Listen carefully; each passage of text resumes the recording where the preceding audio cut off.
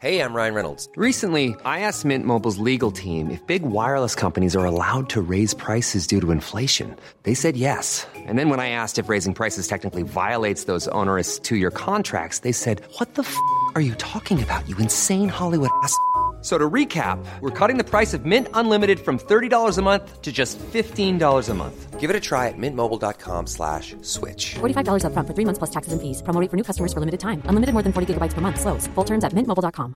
Mom deserves the best, and there's no better place to shop for Mother's Day than Whole Foods Market. They're your destination for unbeatable savings, from premium gifts to show-stopping flowers and irresistible desserts. Start by saving 33% with Prime on all body care and candles. Then get a 15-stem bunch of tulips for just $9.99 each with Prime. Round out Mom's menu with festive rosé, irresistible berry chantilly cake, and more special treats. Come celebrate Mother's Day at Whole Foods Market.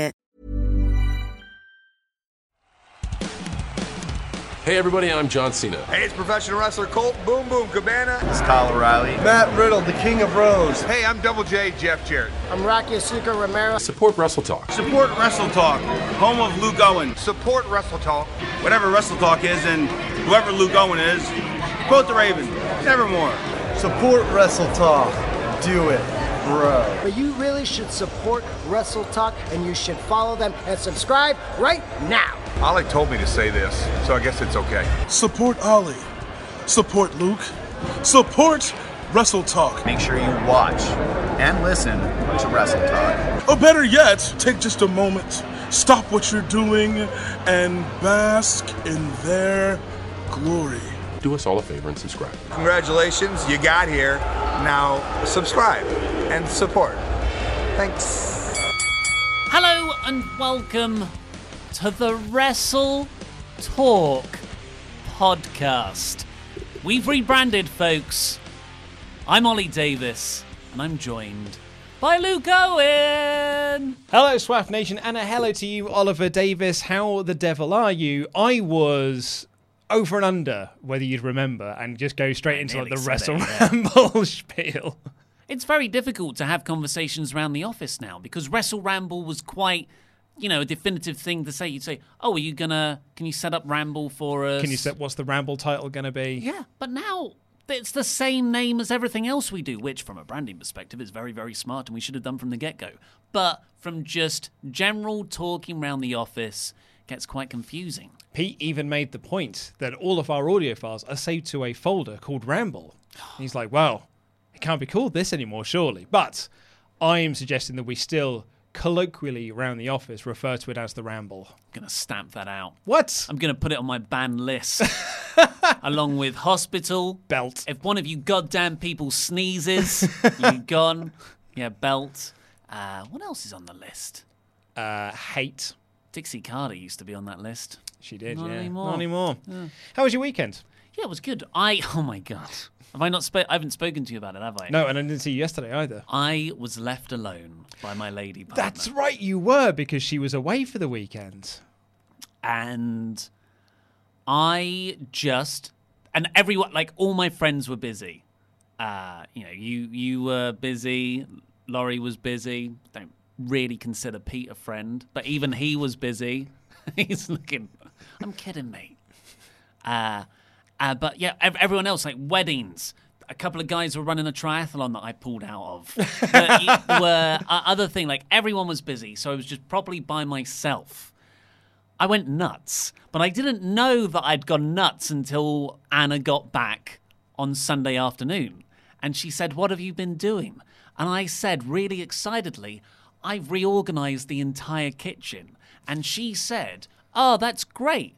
How long did it take you to do that?" And I showed her that the cutting boards and the Tupperware are now in the drawers as opposed to rammed at the back of the cupboard beneath it. Smart. Easy access. Yeah. It has revolutionized the way I put away stuff. Yeah. And she said, "How long did it take?" And I said, and I thought about it. And by this point, I was topless in just pants because I got very hot doing this. 4 hours. Wow, to move a handful of things. Oh, that was the tip of the iceberg. I took everything out of all the cupboards. I emptied the kitchen, divided everything into their like respective areas, like pulses, tins, tea, cups, plates, pans, and I moved them all round the room, and then I wrote on Post-it notes each bit, and then I experimented with different layouts, and I'd put the Post-it notes on the cupboard that I thought it should go on, and then I'd run through little routines, like I'm making a cup of tea now, I'm putting stuff away from the dishwasher, I'm making eggs, which is a great way... It's not the worst idea I've ever heard in the world. ...to figure out the optimum positioning of everything in the kitchen. Yeah. But yeah, it was a bit Howard Hughes. I was just a couple of milk bottles of urine away from becoming a full-on hermit. I found it tremendously rewarding. Anna was happy that the kitchen is now so optimized. Yep. But she was also a bit... I could tell that she was a bit like... she flat out called me weird. Yeah. Which is, it wasn't meant in jest. And, was she not annoyed that this wasn't a joint decision? Like, you had just made an executive decision that the kitchen needed reorganizing? I've been expressing my annoyance over things in the kitchen. What could be... Your kitchen's not that big. Like, no disrespect. Like, it's... Because my kitchen's very small as well. So I can't see how... Your kitchen was so disorganized to the point where it was a problem. No, it wasn't a problem, but it was getting to me. Well, okay, to the point where it was getting to you. Okay, well, it was messy. Inside the cupboards was messy. I had to lift up. Our plates were all stacked on top of each other. I want a small plate. I might have to lift up all the other plates to get to that plate. Why are the small plates on top? Because we just put them away. What? That's madness. I know. That's madness that I've been living with. But now it's not mad. But that could always change again, though. It could do, but now it's all in place and I'm on it. I also, and I actually forgot I did this, emailed my local MP because I read a news story about her that some nasty activist groups have been making her feel bad. And I emailed her saying... Yeah, I also hate you. I emailed a picture of an aborted fetus. No, I said, people have their own things. You are doing a great job. I remembered that I had done this. And I told Anna, I was like, God, I am weird. And then she said, when did you send that? And I looked, and it was at 7:36 in the morning. So, yeah, that was my weekend. How was your weekend? Well, it was very different. I went to go see the in-laws on the Saturday, and me and my wife made some homemade pizzas. Oh, you sent me a picture. I did indeed, yes, because I had apparently enabled you into buying a pizza for yourself on the Friday, which I still don't take any responsibility for. You said the word pizza in front of me, so that's effectively waggling some cocaine in front of a drug addict. Well, I'm also saying pizza now. Yeah, but I don't know. It just isn't. I know you're being very mean by doing it. But I'm trying to overcome. This. That was another big part of the weekend. Yeah. Luke therapy. So yeah, we made our own dough, made my own marinara sauce. Didn't make our own cheese, obviously, but we just had some nice classic margs, and they were excellent. Really, really tasty. We made our own garlic bread. Oh, it was great. Just really, really nice. And we watched quite a few episodes of The Boys. We had watched in the afternoon Snowpiercer. What a movie. First time seeing it. My wife hated it. With quite she really, really hated it. I mean, it's a very bold film. If you don't like it, you probably will hate it. Yeah. I wouldn't even think that she would say it was bold. I think she would say it was boring and unbold. How can you say that? It's about everything. It's about class structure. It's about environmentalism. Well, it's about eating babies. Spoiler. Well, okay, but I think part of that is... so we also, quite recently had watched Train to Busan, also Korean, and it's also about class structure and about eating people, and is way better. It's a way better movie. I thought Snowpiercer was a fine 3-star film. Oh, wow. Which is higher than my wife gave it. So we did that, and then on the Sunday we just had we'd planned to go for a nice walk, but then it was raining. And do you know Katana Comics? That rings a bell, yeah. It's like an online sort of 4-panel comic thing that she posts them up every Friday. Yeah, sort of like cute little designs of like, and it's relationship stuff. And it's like, no, I don't know what it is. I'm thinking of the DC comic book character Katana. Oh, right, yeah. No, and it's not the Mortal Kombat character either. But it's sort of 4-panel, sort of little cute stories, and it's basically go like, oh, that's exactly like my relationship, or we do that in our relationship, and people just sort of tag each other stuff. Me and my wife love them. I bought her a book of them for Christmas. It's currently our calendar for this year is Katana Comics. They're adorable. They're really, really funny as well. And they have got one which is where they're just sort of like walking through the house going like, oh no, it's raining. All our plans are going to have to change. And it's them like walking to the fridge and getting food out of the cupboard and getting the blankets. They were like, oh no, I was really looking forward to doing those plans. And then sitting on a sofa in front of a film, just snuggled down and being like, oh dear, what a shame. And that was our Sunday. Nice. It was very much like, oh no, it's raining. What are we going to do? Oh, I guess we'll just sit on the sofa then. And we just sat on the sofa, and it was lovely. Snuggle day. Snuggle day, cuddle puddles, the lot. And and then we finished watching The Boys last night, and we made... A Good Place? Well, so... My wife wants to wait until we're a few episodes in before we started because she'd rather binge watch a few episodes. I think she'd rather wait until the whole series is done and then binge watch the whole thing. It's over really quick. It barely started before it was over for me. Yeah. Enjoyed it immensely. Last series, of course. Yeah, it's 20 minutes. 20 minutes. They go by very quickly, but she did this for iZombie, which was a show that I was actually quite into and I was really enjoying. And then we started watching the 3rd season, I think, which was being loaded to Netflix week on week. And she's like, no, well, I'd rather wait till it's over and then we'll binge watch it. And we'd never watched it. And now we're like 3 seasons behind now. So that'll never get watched, I don't think. It's how Disney Plus are going to do their series. Weekly releases, apparently. Yeah, well, it is, and that's a bit of a concern because I just want to watch them as they come. You're going to have to, mate. We're going to be reviewing them. Well, I know. Well, that's the argument I'm going to be presenting. Yeah. If we'd have done Good Place reviews, then I could have made that. You can just tell her. Just say that. Yeah, just say it. I need to be across all of pop culture for my job. Yeah, but not that pop culture. I don't want to watch that one. Oh yeah. No, not RuPaul's Drag Race. I'm not watching that, mate. But yes, I had a very lovely weekend. We'll get into the main bulk of the show, though, before talking about what I did on my day off yesterday. Talking about Brock Lesnar destroying Rey Mysterio at the start of tonight's Raw. It sounds like an angle from 2004. I know what you're thinking. But there is a reason behind it. Here's the show. Diggity dog. Let's talk about Brock Lesnar and Rey Mysterio. This was the opening angle for Raw. After all, like the new revamped, you've got a new commentary team, you've got a new sting, a new stage, and new theme.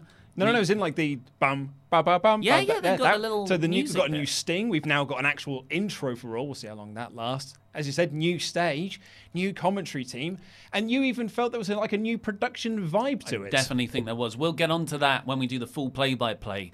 But the opening segment was Rey Mysterio coming out saying, I'm going to dedicate my match against Seth Rollins for the Universal title later this night to my son Dominic, my boy Dom, Rey Mysterio Jr. Lawler got off to a flying start on his commentary when he said, we're having that Universal Championship match right now, because Rey was coming out, and it was Rey cutting a promo. In quite obviously not his wrestling gear. Yeah, I know. And Dominic's there in the crowd, towering over everyone. I bet the people behind him were pissed. United Kingdom champion Dominic. Yeah. And then Brock Lesnar comes out, and Heyman's with him. Heyman's about to introduce Brock, but Rey quite awesomely steals the mic off him. Steals him back because Brock snatched the microphone out of Rey's hand and handed it to Heyman, and then Rey just snatched it back. It was like, oh no, mate. I thought it was a pretty badass move. Really nice touch to make everyone look more over than they did. But then Brock picked up Rey Mysterio, F5'd him. F5. I got a kick out of that. But where this really got good was Brock walked off, turned around, and went over to Dominic in the crowd. And this Dominic thing's been building for ages, and this was a really good introduction of him. Threw him over the barricades, threw him into the ring, and I thought, oh, okay, he's just gonna, he'll just toss him into the post ever so slightly. He can take a nice easy bump. Then he took him into the ring and gave him this big old release German suplex. Dominic flew flew halfway across the ring, took her like an absolute champ. It was pretty great. Yeah, massive props to Dominic Oh, Selling. yeah. He is a trained wrestler. That's what he wants to get into. He wants to follow in his father's footsteps and maybe even one day team with his father, which is presumably where this is all going to end up. Yeah, I thought his selling was terrific. Dominic's selling of being thrown around by Brock was great. But what leveled this all up was the emotional level to it, which was Ray reacting to seeing Dominic being beaten up. And constantly trying to like jump over and protect him. It was fantastic. Really, really great. Ray's like, it's like Batman. You've only really got your eyes and your chin to act with, and he got over all those emotions so well. I thought it was a really cool opening segment, actually. I thought it made Lesnar look pretty awesome. I thought Ray was really good. And it was actually, the best introduction we've had to Dominic since he made his debut. Feels like late last year. It was during that Joe Ray feud that Dominic started to appear on TV. So we've been building to this for quite some time. And I thought this was actually I thought it was a bit of a home run segment. And apart from it didn't build to Kofi versus Brock, which is... Yeah. It was a really exciting, really attention-grabbing opening segment. I would say there are, unfortunately, a load of things that could have been done better. Nitpicky Ollie. But yeah, Dominic has been... It felt really serious because Dominic's just been this character who hasn't wrestled, who has been built up over the course of months, and now he's being attacked by Brock. It felt, oh crap, this is happening, as opposed to what WWE do all the time. No, Carmella and Bayley were always friends. Do you not Here's remember Kofi Kingston's family? Do you not remember Bay Mella from 6 years ago that's never been brought up on the main roster? So this is an example of how much more effective something can be when you foreshadow it and build it slowly. Effective storytelling. Now, then Brock walked off and he came back and he beat them all up again. Loads of people ran down to separate them and then walked off. So one of the big things here is, well... What was the point of all of this? Well, it was borderline criminal. And Paul Heyman explained later on, they were pushing all the way through the show. Brock Lesnar and Paul Heyman are going to, explain their actions. So I was like, okay, because it's a big season premiere, we're going to get another Brock segment. With Kofi to build the championship match that's happening on Friday. Lesnar hasn't gone home. But what actually happened was just a backstage interview with Paul Heyman, where Paul Heyman said, I'm really sorry to everyone, Ray's family, Dominic's... Well, there's Ray's family. And that was cool because Paul's like, it's that idea that he can't control Lesnar. But then he blamed Vince McMahon for booking Brock when Brock's in fight mode, which is like an effort to make it more about Brock and Kofi, but really doesn't really build anything properly. It's just like, oh, here's Brock. Brock's going to be there. It's not like they're having a match. It's Brock's winning on Friday. That's essentially what the build to this match was. Brock's winning, so tune in if you want, but Brock's winning. So it really... It sort of lost a bit of substance there, and it just became more surface-level shock tactics. Which is a shame, because you and I were saying when they first booked Brock versus Kofi, 2 weeks ago, we said, oh, this is brilliant, because this is the first time that Kofi's title has felt in jeopardy. But now, sort of in the intervening weeks, in the last 10 days, Kofi has become less and less and less important in this storyline. He is he's the least important thing in this. The most important thing is Brock, Fox, ratings, the title, and then a few things down, then it's Kofi. Yeah, and it would be so much more engaging if they told a story where Kofi might win. Because at the moment, I'm just excited about seeing... Well, not excited. I'm just curious about seeing Brock winning. But there's no intrigue about who's winning the match, what the story is, how the characters are going to collide. So yeah, I'd say that was a dropped thing. So why was Brock out there? Well, here we go. According to Mr. Dave Meltzer on Wrestling Observer Radio, he has said that this angle was designed because WWE wanted to do a match between Brock Lesnar and Cain Velasquez.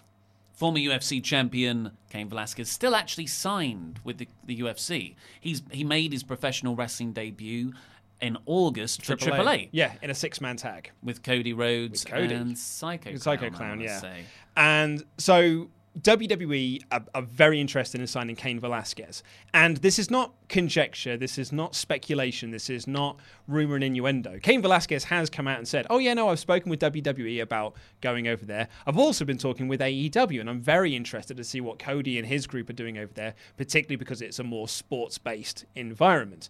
But WWE obviously want to get the big name, Cain Velasquez, to sign for them, as opposed to him going over to the competition. But it's not competition. And I've got to think now, with Fox being the more sports-orientated brand, are WWE going to be like, no, come over here. We can do more MMA-style stuff on SmackDown, on the Blue brand, on the Fox show, where it is more sports, and you can still do your Lucha Libre, but also your MMA stuff with guys like Brock Lesnar, and don't go over to AEW. Or AEW going to be like, we're already presenting wins and losses and things like that in a UFC style. Do you want to come over here? So essentially this feels like it's part of a bidding war between Velasquez or between WWE and AEW for the services of Cain Velasquez. And Meltzer does say he's not signed with either yet, but WWE wants to plant the seed in case they do sign him and they can continue the storyline. Which is, that's interesting. And that's like we always say, we want more stories, we want more thought put into this stuff. So, well done, WWE. But in this instance, I would say this is one of the rare occasions where you don't have to do that stuff and you can just say, just like Goldberg Brock, well, I guess that did have a load of context, but you could say, here is Brock Lesnar, here is Cain Velasquez. They're going to fight to decide who's the best person. And that's all you need. To start that story off with Brock, like, I don't understand how Brock beating up Ray and Dominic sows the seeds for Cain Velasquez. They're both Latino, and they both wear masks. Well, that's it. Well, I don't think you want Cain Velasquez in a mask, really. No, also, I think he does wrestle in a mask. Yeah, because he does in Triple A. Because he's very proud of sort of the Mexican wrestling and the Lucha Libre heritage. But I guess you're right on that front as well. But it's like there's no connection to me between Cain Velasquez and Rey Mysterio. There is a connection between Cain Velasquez and Brock Lesnar. Exactly. And that's kind of like the only connection I need. I don't need Rey and Dominic in there. But the other question is, like, if Cain's not coming in, then what are you going to do with Rey and Dominic versus Lesnar? Well, I think probably it's just an angle. I think that's one of the... While I found... I'm going to say it's a crown jewel 2-on-1 handicap match. While I found this episode of Raw very exciting and freshened up, it had a lot of moments and no substance. It was all flash and no meeting at the bottom. A lot of kissing, no storyline. Exactly, yeah. Well, yeah. Jesus, I forgot that had happened. But so one last thing on this opening segment was the biggest annoyance for me, actually, was someone who wasn't involved in it at all. And that was Seth Rollins. Yeah. I just don't get why Seth Rollins didn't run out and help Ray. Because this beatdown went on for a while. It went on long enough for other backstage officials and referees to run down. Why couldn't Seth be one of those? Seth has a match with Rey Mysterio that night for the Universal title. Last week he tweeted he's been dreaming about that match forever. And I know Twitter doesn't really relate to this, but I think that's why he deleted his Twitter account and then blocked you. Should have tweeted that. And Seth's meant to be the top babyface on Raw. He's meant to be this fighting champion. And to me, that character means, no, I'm going to protect my match and I want to face Ray in the best possible conditions. So I'm going to take you on, Brock, and save Ray. Yeah. So it was just like, it was really confusing to not have Seth out there. And later on in an interview, he told Charlie Caruso, I think, Brock Lesnar crossed the line by attacking Dominic. I'm like, well, why didn't you come out there then? Because he continued to beat up Dominic for about 8 minutes. Well, he had to come out for Hogan and Flair later. Well, that's the other thing. We'll get onto it. When Rollins did come down, it was for a very ethically complicated reason, and that was to join Team Hulk Hogan, controversy point number 1, at a Saudi Arabia show, controversy point number 2. And it's like, are you trying to make Seth heel? Are you trying to turn him on a slow burn into a bad guy? Slow burn it down. Yeah. I thought that I go into it more in my Raw review that goes up after this at 5. But I thought that was really, really bad. It's not great. Diggity dog.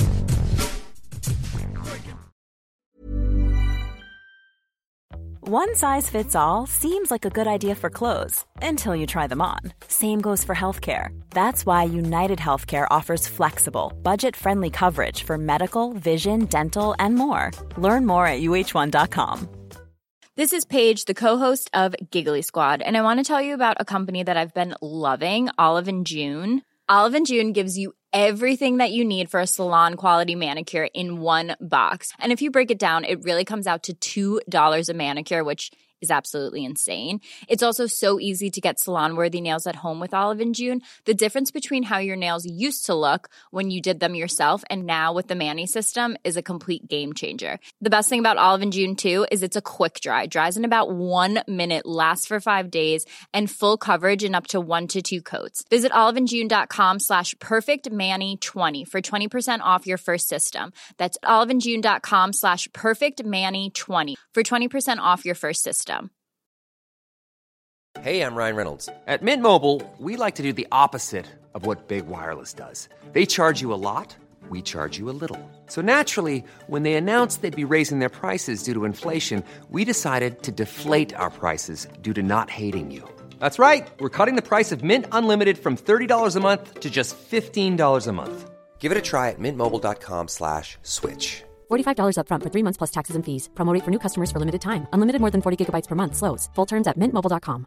A lot can happen in 3 years, like a chatbot may be your new best friend. But what won't change? Needing health insurance. United Healthcare Tri-Term Medical Plans, underwritten by Golden Rule Insurance Company, offer flexible, budget-friendly coverage that lasts nearly 3 years in some states. Learn more at uh1.com.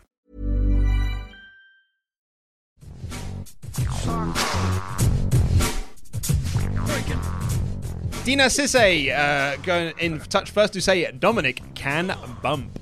Yeah, it was great selling. Really enjoyed it. Yeah. Limps, who gave us a very generous donation, saying, sharing the fruits of my side job with you boys. Have some tea. Brock put so much realism towards beating Ray's son, it made me want to choke him. Dominic to Suplex City confirmed. Cheers. Hope you managed to sleep this weekend. I think that was a big part of it, that I wasn't like, oh, Brock's cool. I was like, oh, you're an asshole, Brock, which is exactly what we should be feeling. Indeed. KJ says, Ray should take Brock to court for beating up his son who isn't signed to the company. Got to appeal to the fan who love those court cases. Yeah, the harmful work environment. That's what the Brock-Cain Velasquez feud needs. It actually needs that, yeah. James Carouse says, is Eddie Guerrero's son okay? Beast attack out of nowhere. Those EMTs probably hurt him more without using a backboard to get him on the stretcher. They, to WWE's credit again, and this is a very Heyman touch, a positive one, they really made it feel like a big deal throughout the rest of the night. Kept on replaying it to a good extent. Ambulance sirens during one match. That was amazing. So the following match, you heard the ambulance siren in the background, which was Ray and Dominic leaving the thing. And Ray took off his mask when he was in the van. Yeah. So it's all those lovely bits of realism. Very well done. The EMT told her, who are you? Matt Dennis, Dominik Dijakovic called out Brock Lesnar on Twitter saying, you like to beat up Dominics? Make this happen, please. Bless.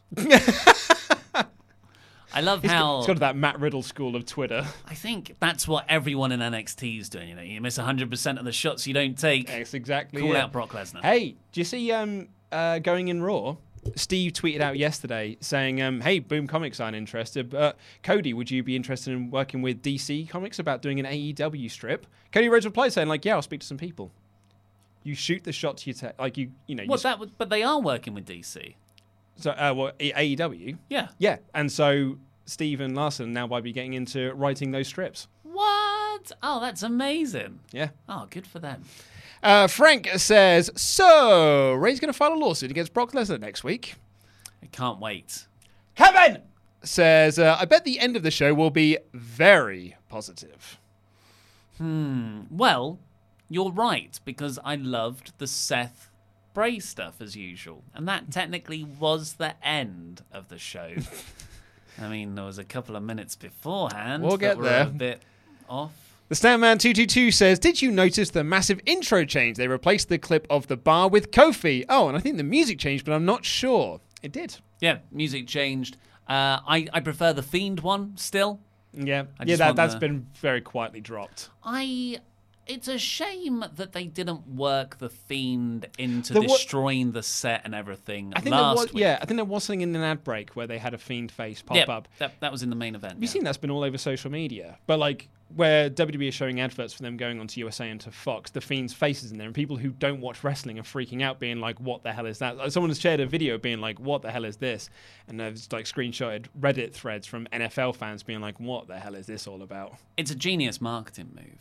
Well, you say that, but they're all laughing at it and saying it looks silly. No, I think it's that the Reddit portion will be. Well, no, the people who were like filmed the video were also laughing at it. The Stand Man says, oh no, just done that one, sorry. Zach Icon Linda, this is harder than it looks, Pete. Zach Icon Linda said, happy season's premiere with Pyro Chopper Whopper. We should have had Pyro here, just like a little sparkler.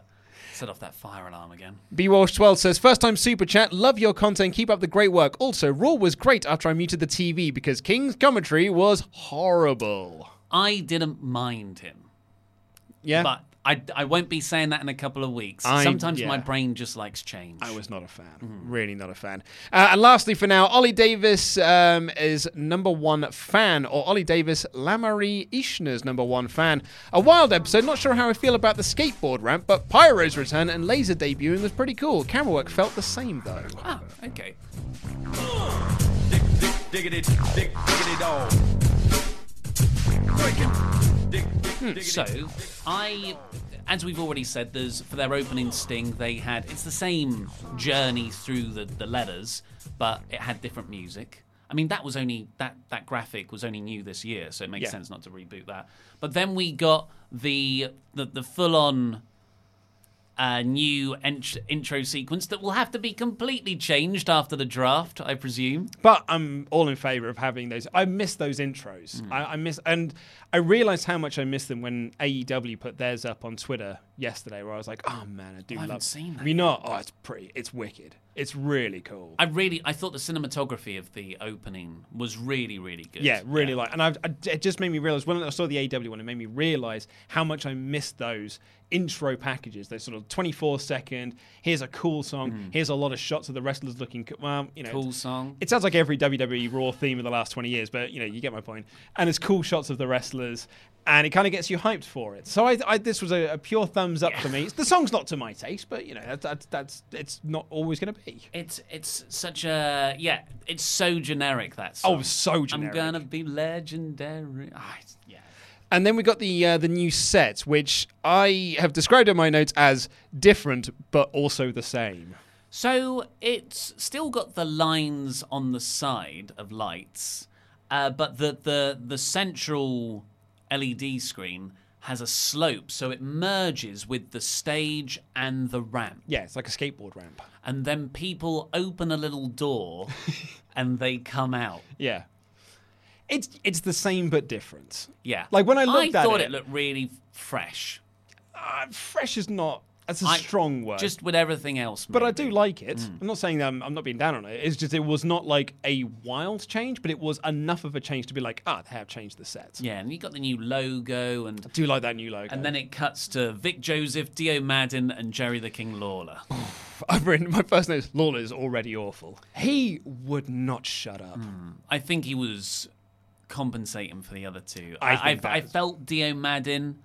he had some good lines. He didn't really say much. I felt like he was nervous. Well, this is, he's only been doing commentary for the company for a couple of months now. Yeah. Apparently, it's a Heyman choice. Heyman said he's got a really great personality, or thought he had a really great personality when he met him, and wanted to put him out in front of the live audience. And really, that's why Jerry's theirs, because Heyman picked Vic Joseph and Dio Madden to be his commentary team. Vince McMahon said, well, I want Lawler there so we can have a veteran to kind of like lead them, I guess, and kind of guide them along the way, which I think is a good thing. But Lawler would not have been my choice because I find he's jarring with the other two.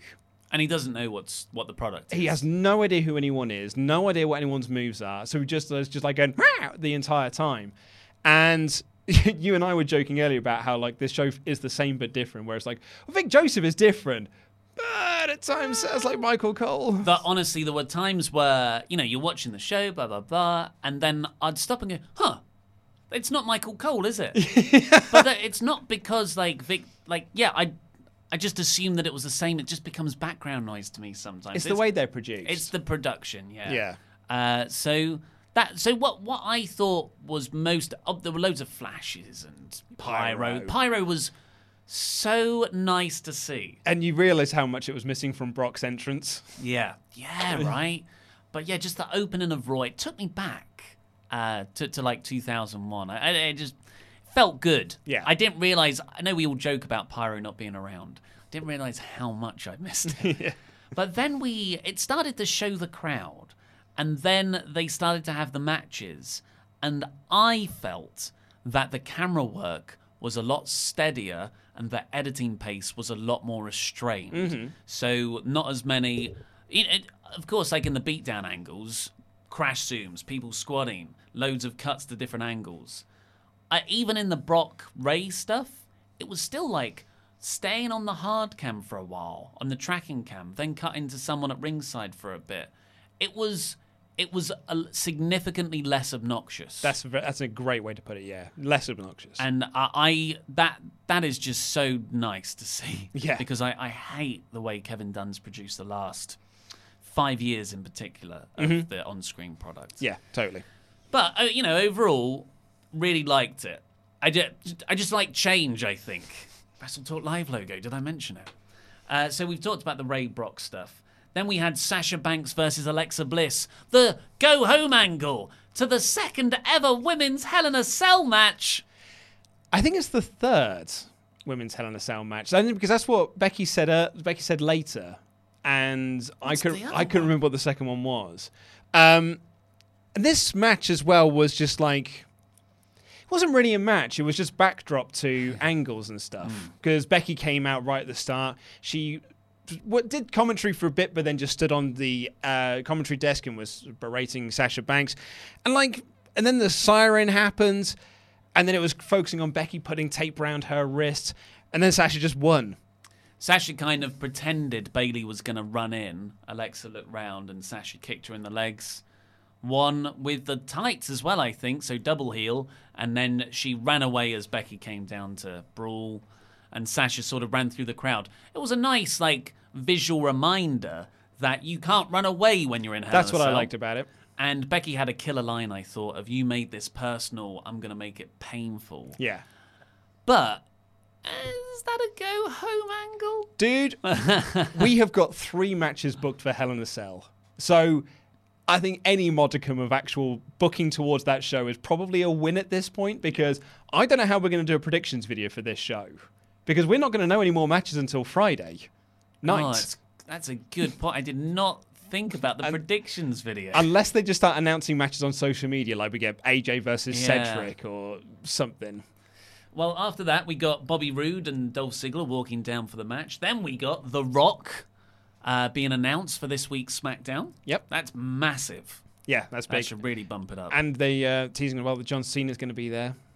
It'd be amazing if it just 2.3 million in the ratings. What do we have to do? I can't remember who it was now, but something really made me laugh on Twitter where it's like, The Rock is returning, and someone said, Eric Rowan, now is your time for revenge.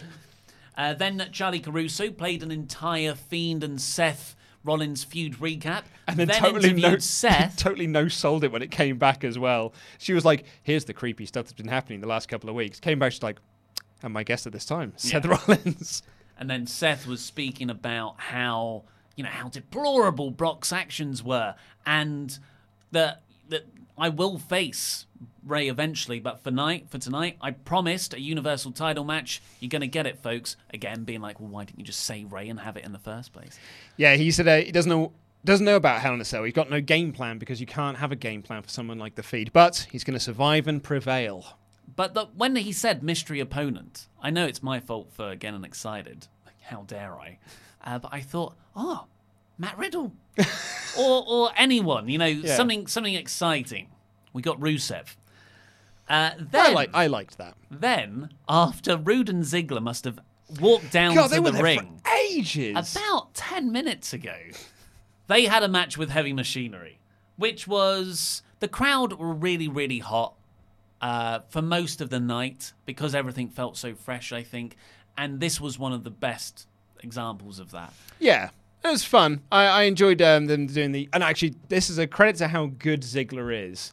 So they do like the delayed suplex switching spot, but when they get there, they just slightly lose it. So Otis goes back. But the strength of Otis and the core strength of Ziggler managed to get themselves back up. Really, really impressive stuff. Yeah, and Otis is so fun to watch. Oh, Tucker's amazing in the ring. They are a brilliant team. Yeah, so good. And the crowd are the most into I've ever seen. Mm-hmm. But the glorious, whatever they're called, got the win by sort of stopping a trash compactor.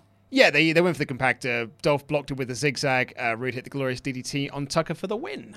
But I thought Heavy Machinery got over in defeat. So this was good stuff, I thought. Next up, we got Miz TV.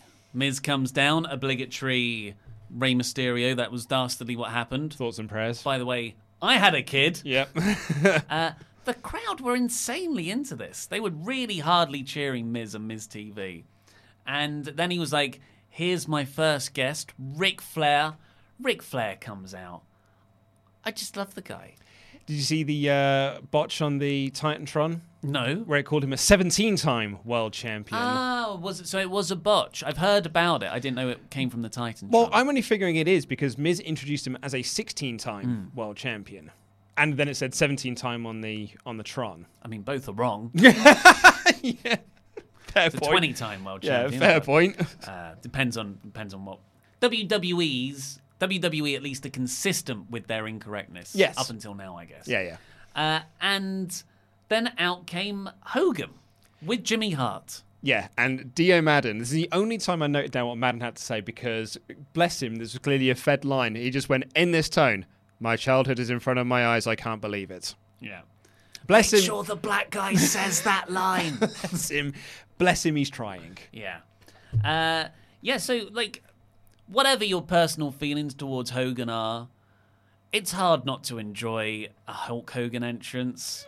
I know, I was into it, especially when he got on the mic as well. I'm so over it, though, because we've been seeing it. I mean, we've seen it, like, it feels like 6 times this year. And it's the same tired stuff that we've been carding out again and again and again.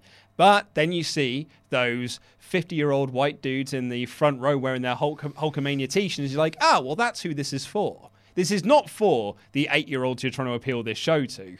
It's for those guys there who grew up during Hulkamania. Who'll watch Fox on Friday nights.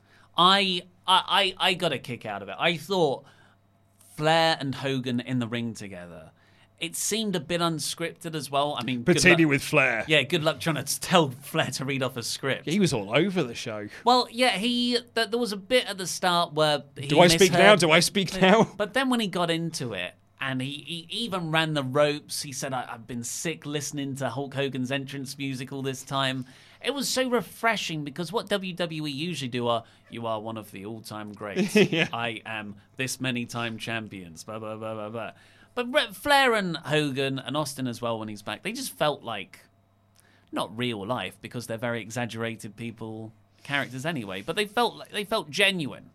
And I'll be honest, when this segment was announced, I didn't think it was going to lead to anything. I thought this was just being done so we can get the ratings bump of having Hogan and Flair advertised for the show.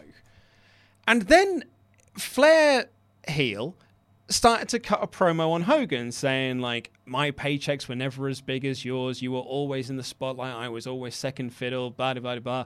I hope one of these days I can get a paycheck that's got half as many zeros as yours have and this, that, and the other. And then Hogan was like, oh, are we going to have one more match, brother? And the crowd really got into the idea that we were going to get Hogan Flair in 2019. And I was there with them. I was into this bit. I was going to say they're lucky they got this crowd and not the crowd from last week. Yeah, because Flair then ran the ropes very slowly, but he did bounce off the and Hogan rope. Jumped in front to like do a shoulder tackle. Yeah, and did the sort of Hogan point. Yeah. I loved it. And then they hugged. It was all just banter. But then Miz goes, well, I'm glad you're both here because very special announcement. Maybe you will get to make all that money, Rick. because you're both going to be in Saudi. Well, I didn't say Saudi Arabia. No, it's it's the international show. Crown Jewel.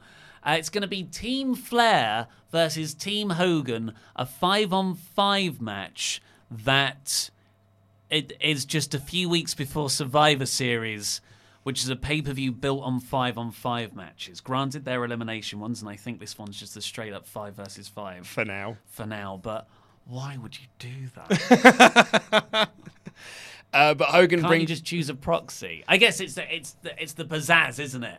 Yeah. To show of Team Hogan, Team Flair. The Saudi prince. Look at all these people. And everyone's been making fun of it because TNA had a Lethal Lockdown match that was Team Hogan versus Team Flair from like 2010 or something like that. That was dated back then. Yeah. It's actually the graphic I use in my news really? today Yeah. when I talk about the 5-on-5. I did think as well, they have actually got a lot of those people signed. They could just recreate those teams. Yeah. They're mostly in backstage producer roles. Abyss, Nigel McGuinness. Yep, Jeff Jarrett, Jeff Hardy. Robert Roode's there. Just got to get James Storm on the blower. So this is announced, and backstage, someone must have heard a cash register noise. Cash. John. Twitter. John. Seth Rollins came down. His Titantron looks amazing in the new screen thing. Like all the flames come out and it switches. But he comes down out the little door. You know, in Matthew's Botchamania, and the Oompa Loompa just walk like... It's Taz! That's what it reminds me. I just hope everyone's got good countryside etiquette that you close the gate after you've opened it. I mean, don't leave a gate open. Sheep might get out. Yeah. I mean, well, as we saw later on, maybe that's behind a few queuing issues. So Seth comes down, money, hops in, and like, I'm gonna go on your team, Hogan. I'm the team captain for you. He's like, I've got a lot on my plate at the moment. I was like, yeah, no S. You've got a Universal title match tonight. You're facing The Fiend in 7 days, and it almost feels like you don't care. Yeah. And now we're plugging this match that's going to be happening afterwards. Why is it around this time of year, WWE almost find themselves be like, oh my God, we've got 7 shows to promote over the span of 30 days. What are we going to do? We've created a logistically impossible schedule for us. Well, we're going to have to... We can't do a Saudi Arabia show on Friday like we normally do. Who knew that Fox would want it that... Well, everyone did when you signed the deals. Who knew that we were going to have Hell in a Cell and the Fox debut and the season premiere of Raw? So there's a lot of stuff happening just in WWE alone in the next couple of months.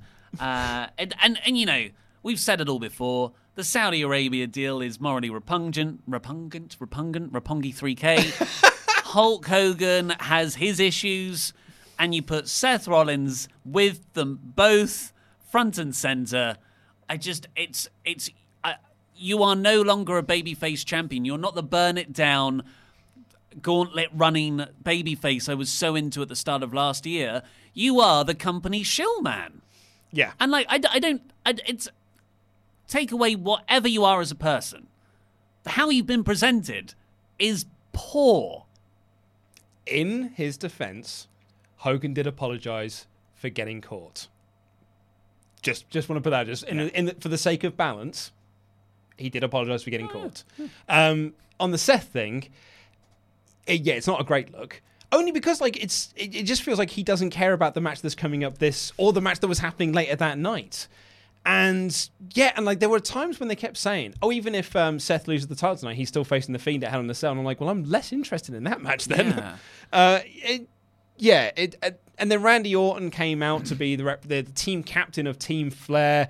Evolution is a mystery. They're back together again, so maybe get Triple H and Batista on the team as well. Oh God. And they said they're going to announce they're going to pick their team over the next couple of weeks, but Randy wants a captain's match right now. And Seth says, we're going to have the match right now. And I'm like, mate, you just said it yourself. You've got enough on your plate. Focus. Yeah. He's both a fighting champion in the worst way. They're like, it just doesn't make sense. He's the way he does things. It feels like this match and storyline is out of continuity to everything else. Like Hulk, not Hulk, like Triple H and Undertaker last year. Was out of continuity with everything else. Yeah. Which, for them it was a bit easier because they weren't involved in other storylines. But Seth is. And it's just, it's very confusing. You're crossing those streams. Yeah. So Corbin ran down to help Orton. He's presumably on Team Flair. And then who should make the save but Rusev? Babyface Rusev. Baby-chinned Rusev. Runs down, clears house, stands tall with Seth, does the pose down with Hulk on the ramp.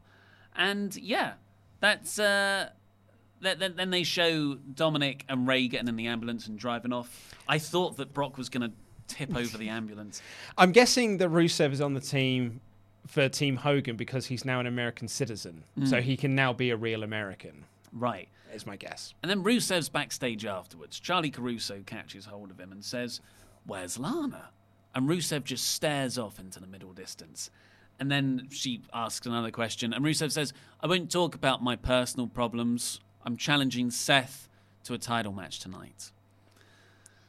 Nothing wrong with this. It's sort of escalated a bit later, and we'll come on to that. Just one last thing on that. In between those two segments, my note here reads, Raw wanks over how many episodes it's had. Yes. AOP do another really cool bit about violence. These are great. This one wasn't as good as last week, but these are all still great. The Viking Raiders took on the OC. The crowd died. Well, yeah. I'm unsurprised. This really hot crowd died. Yeah. Because the war, why would... I don't know, man. I really enjoyed the match they had last week. But this felt like a completely different crowd to last week of what they were interested in. And they had no time for this match at all. And this really was the buffer match that put over the hotness of the Hogan-Flair angle. Yeah. Yeah, so it's the Viking Raiders won, but the squash match route didn't work. Now having the slightly longer match, exclusively against the OC, hasn't worked either. I'm a bit of a loss of what to do with them. Well, they're a great team. But it's not a storyline. They're just matches. There's no reason for you to get invested in these matches because there's no substance behind it. It's just matches happening. Maybe that they'll get drafted and hopefully they can rebuild on a new brand. Yeah. I mean, I feel like at this point, Gallows and Anderson are in the exact same position they were pre the club getting back together and re-signing. They are just your jobbers to the stars now. They're hardly with AJ Styles these days. Yeah. And that's like the real fun part of their act. Didn't even get an entrance. Charlie Caruso's backstage and Cesaro walks in and jokes about Ray getting beaten up, talks about how he's taller. Ricochet comes in and says, "Well, I'll challenge you to a match. I love Ray." Yep. But then where were you when Brock was beating him up in his son? Yeah. And then Cesaro came out for a match in his slacks. Yeah, is this because he was caught unaware? That's what I figure. I hope so, because I don't want this look for him. No, I figure it's because he wasn't ready for a match, and to add an element of realism to it. Ricochet was ready for his match because he was in his Nightwing gear, and so he was ready to have that match, whereas Cesaro was not. I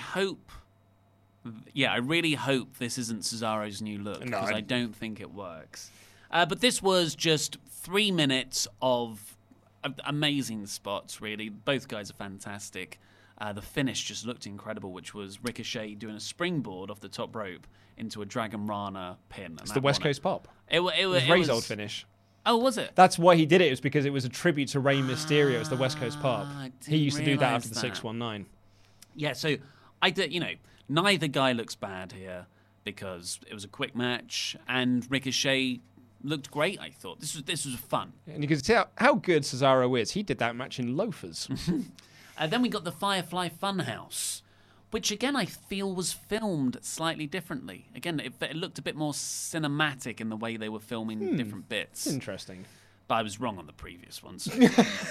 All the puppets are crying. Abby the Witch is crying. Huskus is shivering over some cake. Mercy's mumbling. Rambling Rabbit is so scared he dies of fright. Yeah, he dies, absolutely. And Ray's runs in to check on him and then just said, he's gone. Oh, well! Yeah, it was really well done. This is the second time Rambling Rabbits died, of course. Is it? Yeah, he was beaten to death by the mallet before. That's right. So maybe he's the Firefly Funhouse version of Kenny. Mm. And I expect him to be back next week because they're all figments of Bray's imagination. You can explain away what, like Meltzer and Alvarez were talking about it, and they were like, "Well, I guess he's immortal when he just comes back from the dead." I'm like, "You're not really getting into the spirit of things here."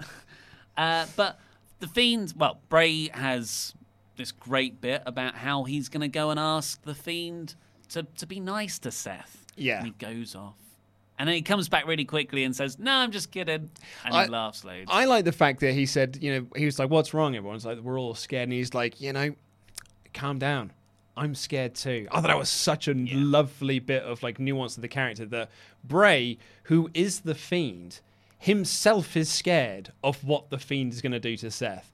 I think that's great. Yeah, great bit of character work. This wasn't like it wasn't the best one of recent times, but it was still so beyond everything else on Raw. Mm-hmm. I loved the ending. The see ya, and he goes on for ages, and Mercy's just shivering there, and he says, "Say bye, see ya." Say bye, Mercy, and it was fun. Yeah, and when he came back in to laugh maniacally, it was pretty great. Pete. As a quick one, people are saying it's the third time that Ramblin' Rabbits died, not two. Oh. Also, people are wondering what the hell the Firefly Funhouse box is. I figured this might be a good time to mention it. Thanks, so Pete. We were sent this by, where are they? Our lovely fans, Giovanna and Steven. From California. As he writes here, from California, USA brackets, where Daniel Bryan lives. Yeah, so this is one of the limited edition. Only 500 of these were made. It's got exclusive merchandise in that, in theory, won't be available in the shop. We haven't opened it yet.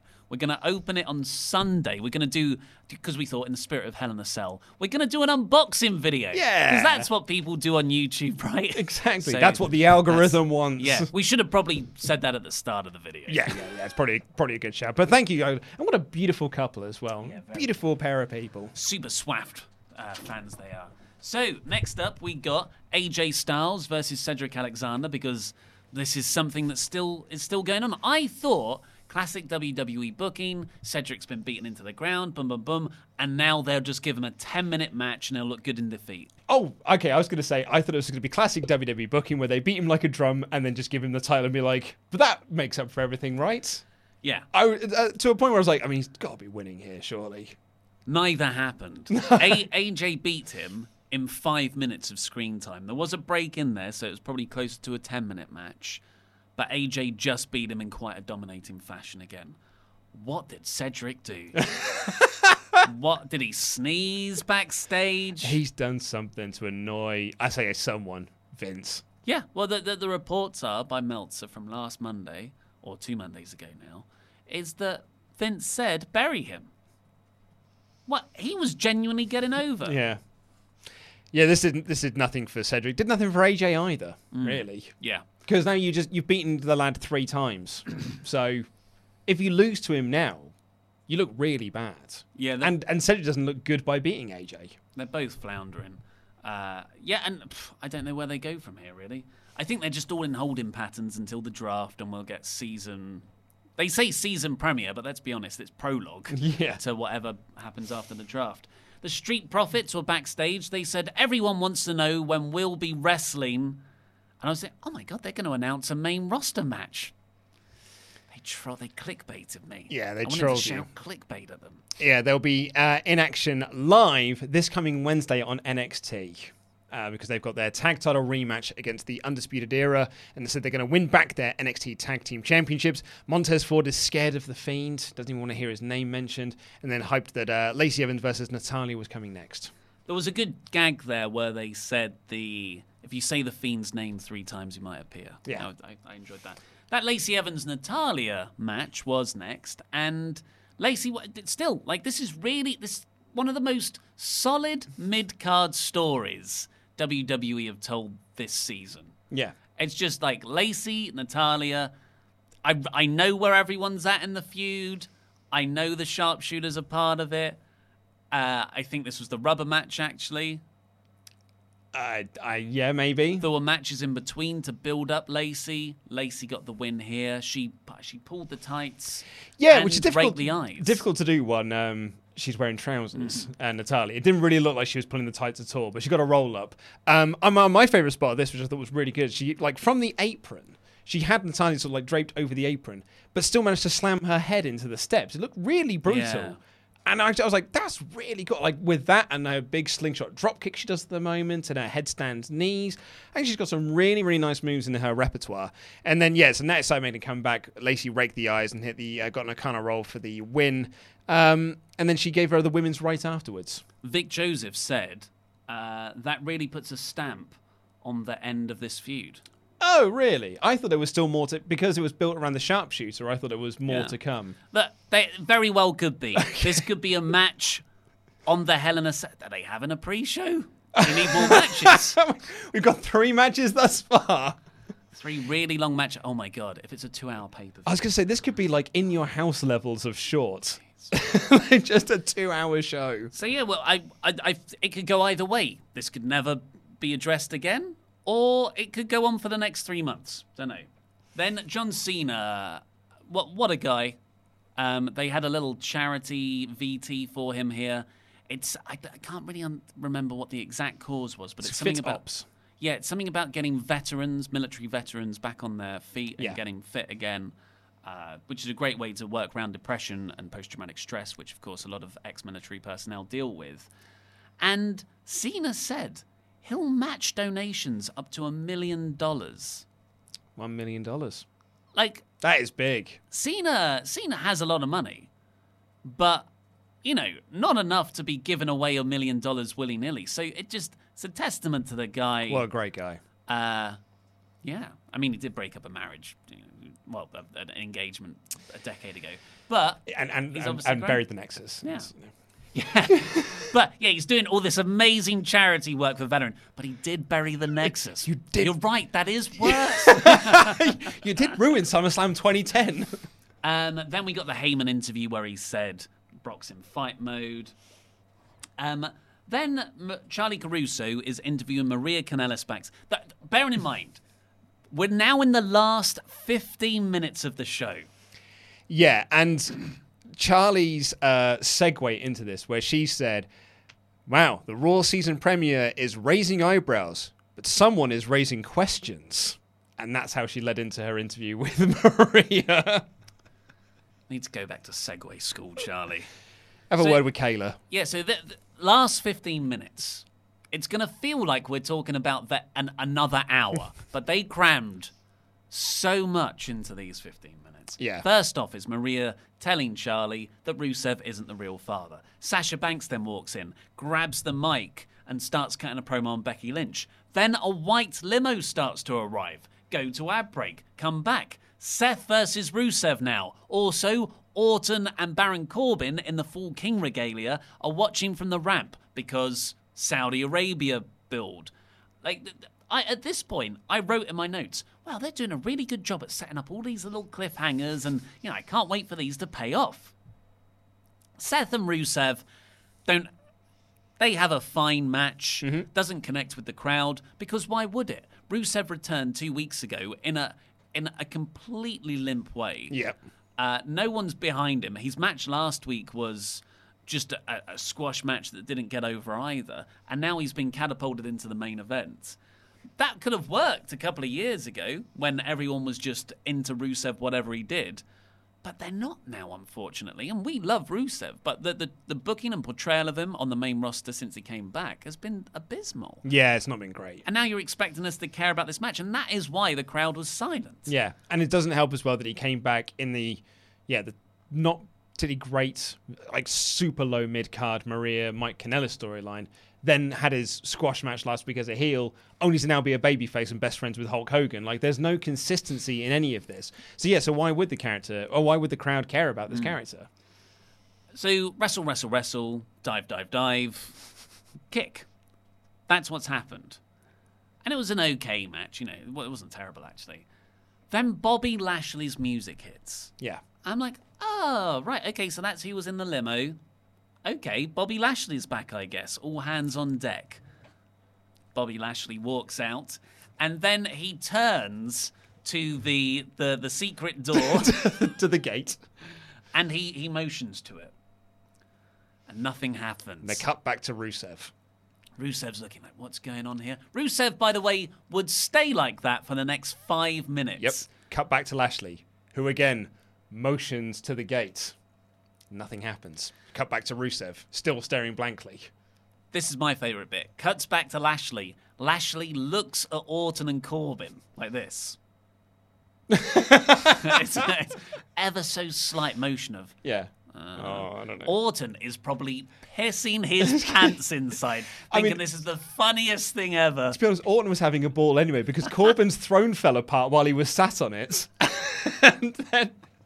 Shake my hand. And then there's photos of them having a right old giggle during the sort of final angle after eventually out of the gate. Third time's a charm. Lana comes out. Lana comes out and gets right up close with Bobby. I thought, okay, is she going to be and then they just locked lips and they kissed for ages. And it would just have a shot of them kissing, and it would cut to a shot of Rusev in the exact same position he's been now for like 3 minutes, waiting for the entrance to happen. Cut back to the kissing, cut back to Rusev. Cut back to the kissing, cut back to the Rusev. Cut back to Bobby and Lana, who stopped kissing, and then carry on kissing, and it cuts back to Rusev. And I thought, man, you are making him look like one hell of a chump for standing there like a complete doofus this entire time. This screams burial to me. Oh, yeah. Like, how... Like...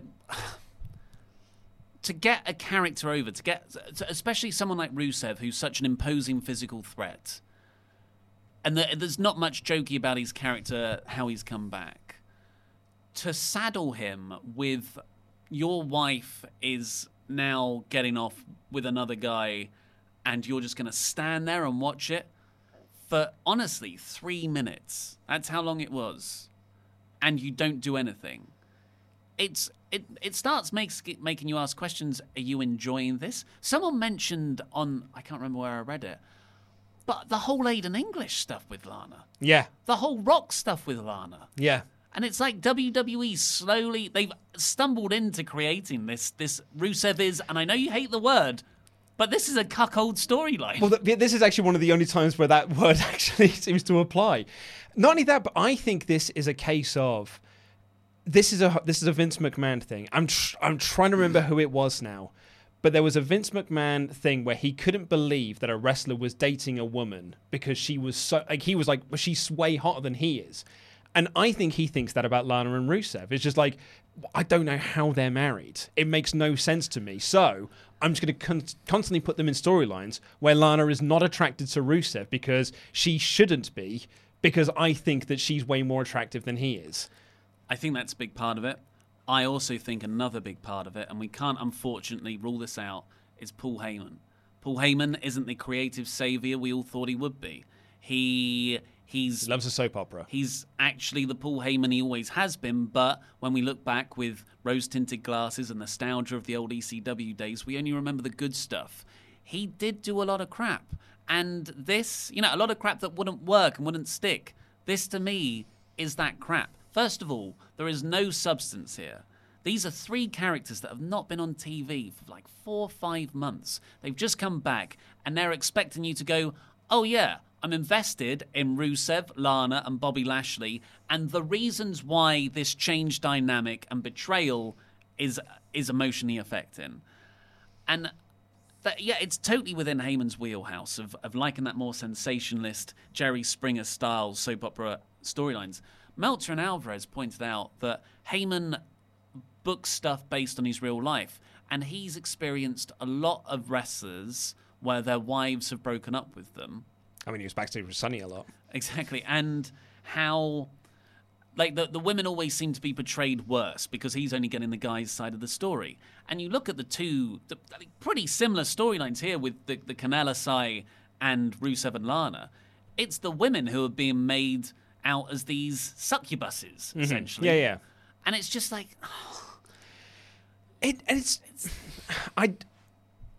So, this is just time and time again that they keep splitting this act up. And I have never been given a good reason as to why. The first time they were split up, no good reason was to give. It was like, well, why isn't Lana his manager anymore? They were such a good act together. Then they had the Aiden English and Lana thing with Rusev, which was a super over babyface act. But for whatever reason, they were like, nah, we need to split them up now. It's run its course, and they need to feud. And they didn't even really have an ending to that feud. And it's like, well, no one ever gave me a good reason as to why. And now you brought Rusev back without Lana, and then put her with someone else. And I cannot see a good reason why you would again split up this act that are better together than they are apart. It makes no sense to me. Yeah. It's totally baffling. I'm all for sensationalist stuff as well. But this is a crap story. But when you're doing it twice on the same show as well, that really... Twice in the last 15 minutes of this show, no less. Yeah. So it's a really bad story. It's quite an embarrassing, uncomfortable burial of a guy. Like I didn't enjoy watching Rusev watch Lashley and Lana kiss, because I feel like this is a company that's trying to make them look rubbish because they're probably going to leave. That's my theory. Rusev and Lana were quite public about their creative frustrations with the company. I'm sure they're loving this one. Over August. Yeah. You know, like they were on podcasts in August talking about that. They haven't been around since April. They went on a hiatus. Meltzer said their contracts are going to expire back in June. So, you know, who knows where they are now? Look at what happened to the Canella side when they re-signed. Look at Gallows and Anderson. So it's just like, I find it deeply uncomfortable that a company would book something like this, which is a way to get back at that married couple.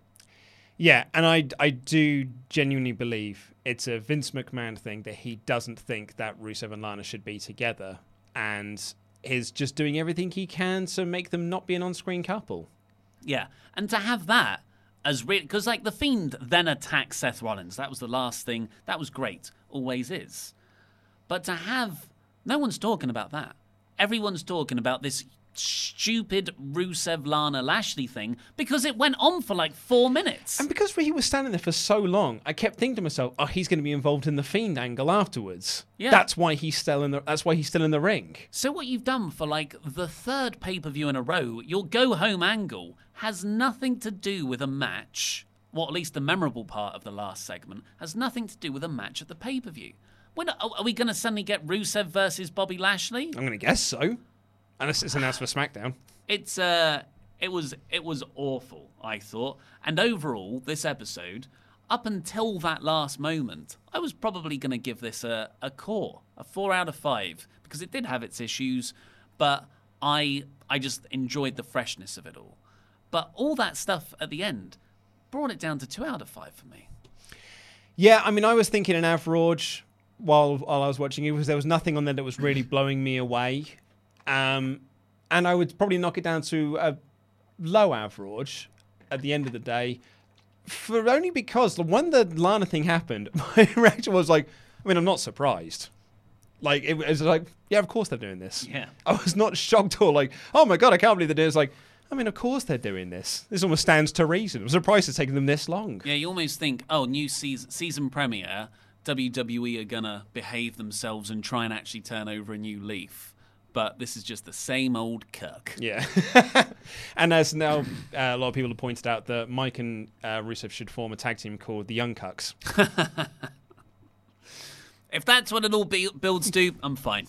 And that sounds like a proper WWE thing to do as well, to have a tag team that is a deliberate parody of your top tag team of the other company. Diggity dog. Well, let's get on with your super chats. Oh yeah, it's me, isn't it? Sorry, I'm so off base with this now. Shout outs to our moderator, Lady Lou, who is sending this across to us. Thank you very much for your hard work. So this is again on the Brock and Ray stuff. Ooh-ah says, I hope Dominic cost Lesnar the title on Friday. Don't want to build to a Dominic Lesnar match. Will Adams, who is Luke Owen's #1 fan, thank you very much, says, Dominic is the same age as me, and I would never want to step in the ring with Brock Lesnar. Amazing segment. Everyone sold it so well. Yeah, that segment was great. It's the sort of ramification, like it actually makes no sense. Where the hell was Seth? That's what was problematic. And Ronsrajan says, Dominic, I want to be a wrestler. Gets an F5. Yeah, never mind. Juan Gabriel says, I personally think Kofi should win against Brock. It makes the most sense. It will cement Kofi as a dominant and serious champion. I know where you're at, and it would be shocking, and it would actually be quite nice. But I don't think Kofi is a draw. Yeah, that's fair enough. Granted, I also don't think that's his fault because he's been booked as a mid-carder since he won the belt. Yeah. It's Jack Swagger winning the belt. It's CM Punk when he first won the title. It's like, well, you're not really the champion. Yeah. We've done it, but you're not really the champion. Yeah, and like it's not going to get any better, unfortunately. So he almost has to lose it now, and then hopefully he gets another run, and he can be presented seriously. Dan has dropped in to say, I'm dipping in to test the mods. Brock has a big nose. What do you think? I think he's just trying to see if it gets through. It gets through the cracks of the speech. mods. Dat Natural Herb says, aloha from Hawaii. Could be saying goodbye to us. Oh, bye-bye. Brock versus Ray is going to be the anniversary of Brock versus Eddie. Tribute match tonight. Or tribute match thoughts. Brock versus Ray is going to be the anniversary of Brock versus Eddie? Because that which was 2004, wasn't it? It was February 2004. It was No Way Out. Yeah. So it's technically the anniversary. It's the same year. Yeah, don't really know there. Mundy says, did y'all notice Ray took his mask off as the ambulance pulled away? I thought that was a very nice touch for him to do, make it seem even more real. Totally agree, yeah. Anton H says, I can imagine Ray asking Vince if Dom can wrestle in WWE. Vince says yes, and Dominic's first wrestler is to take bumps and sell him for Brock Lesnar. Welcome to the industry, kid. As this is all now about the season premiere and the new setup, Jorge Anya says, how would you compare this new season to Raw to the first Raw of the new era? Which was December last year. Yeah, well, nothing happened there either, because they then had 2 Christmas shows. Yeah, and then we had all the On Their Way, and then we had another hard reset in the following year when we had those NXT call-ups. This one was better, actually. The Shower Lurker says, Raw was boring. Didn't watch after the first hour. I don't think you can call it boring. Mm-hmm. I think it was quite thrilling, but some of those thrills were rubbish. Joseph Hannon says, I expected more from a season premiere, to be honest. They're saving everything for SmackDown, I think. Yeah. Like the real big stuff. Because that's the A show now. Adam Ulrich says, Jerry Lawler saying the crowd was in, quote, stunned silence during the Vikings OC match had me laughing so hard. Vince had to have fed him that line. It's like the estate agent. It's cozy. It's tiny.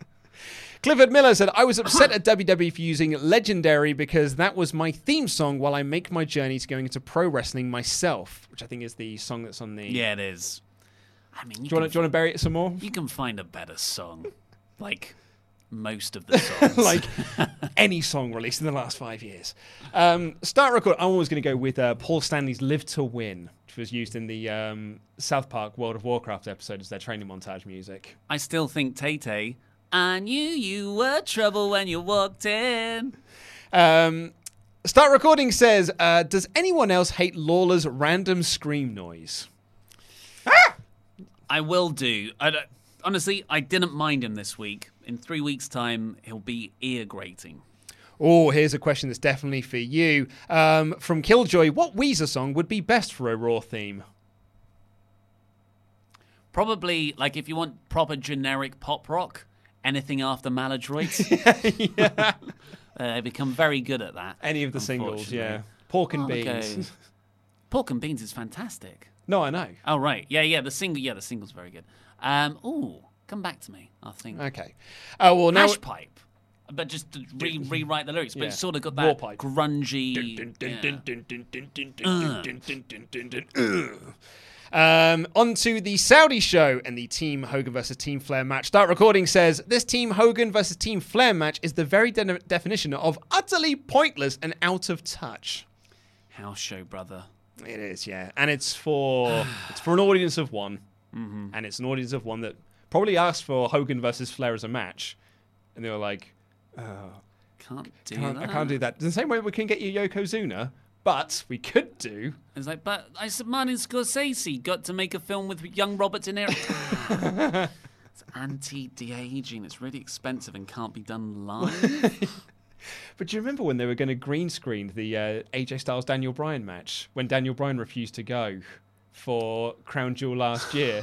That was one of the options. Is they were going to film it in front of a green screen and not air it live for the Saudi audience, but it was going to live on the network as like with a green screen audience in there. I almost wish it had happened. Dina Cisse says, am I supposed to believe that Hulk Hogan is the babyface in this scenario? Yeah, well, you know. It's the real American. Red and yellow, brother.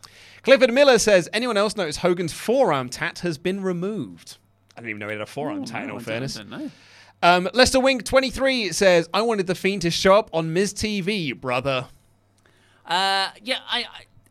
More Fiend is always great, but like we said before, I think going into, that's going back to stuff he's already done. Yeah. Mike Martin II says, what a waste of a perfectly good Jimmy Hart. He's the best and he didn't even speak. What's the point of having him? I get a payday for your mate, I guess. Well, and he's probably going to be for the Saudi Arabia thing. So you set it up now that he's already in Hogan's corner.